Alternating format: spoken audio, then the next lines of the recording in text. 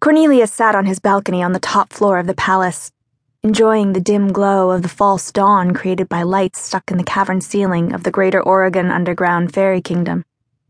It wasn't the same as a real sunrise, no.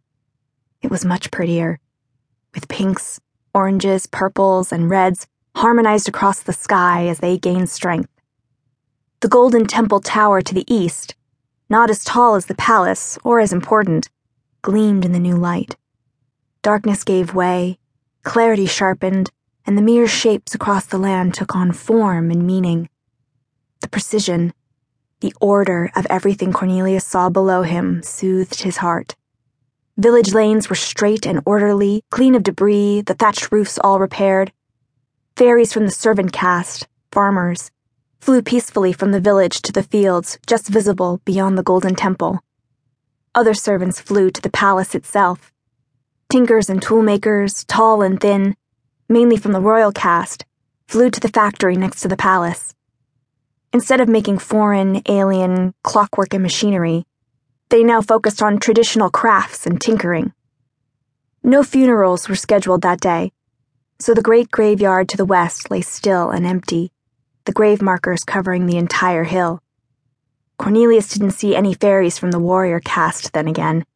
Their barracks were on the northern side of the palace, outside of his view. Everything was so peaceful now. Cornelius knew the shape of every hour, every day, every week. No more surprises. Every day flowed the same way, exactly like the one previous, as well as the one to come. Then someone knocked on his door. Cornelius wasn't expecting anyone. His heart pounded in his chest. As the head royal of the Greater Oregon Fairy Kingdom, Cornelius had plenty of servants to attend to him. However, he never asked them to arrive until after his ritual morning meditations. "Who is it?" Cornelius called as he crossed from the balcony to the door, his wings flexing. He still wore his dressing gown, made of the softest spider silk in a lovely gray color, like soft morning fog, not appropriate for battle, or even for greeting another member of the court. "Bas come, sir," came the reply. Cornelius threw open the door. "What is it? What's the matter?" Was there some threat to the kingdom that the head of the warrior caste sought him out so early? Cornelius hadn't seen Bascom in a while. He claimed he'd been busy, and had been sending his second-in-command, Thurza, instead. The warrior stood in the empty hallway, his head bowed.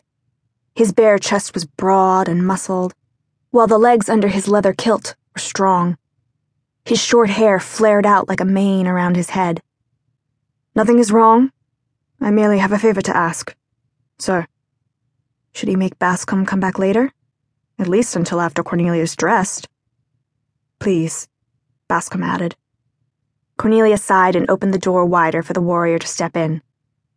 Bascom wasn't as tall as Cornelius, but he was quite broad. "Can I get you anything? Sweet dew, moonlit wine?" Cornelius asked as he led the way back to the balcony. "No, thank you," Bascom said.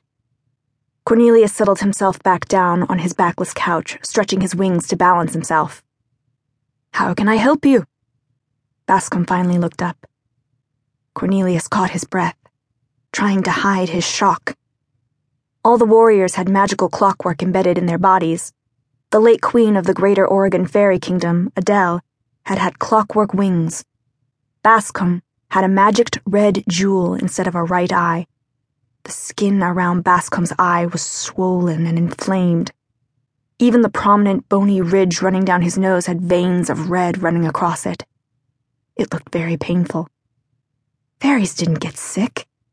Or at least in all his centuries, Cornelius had seen merely a handful.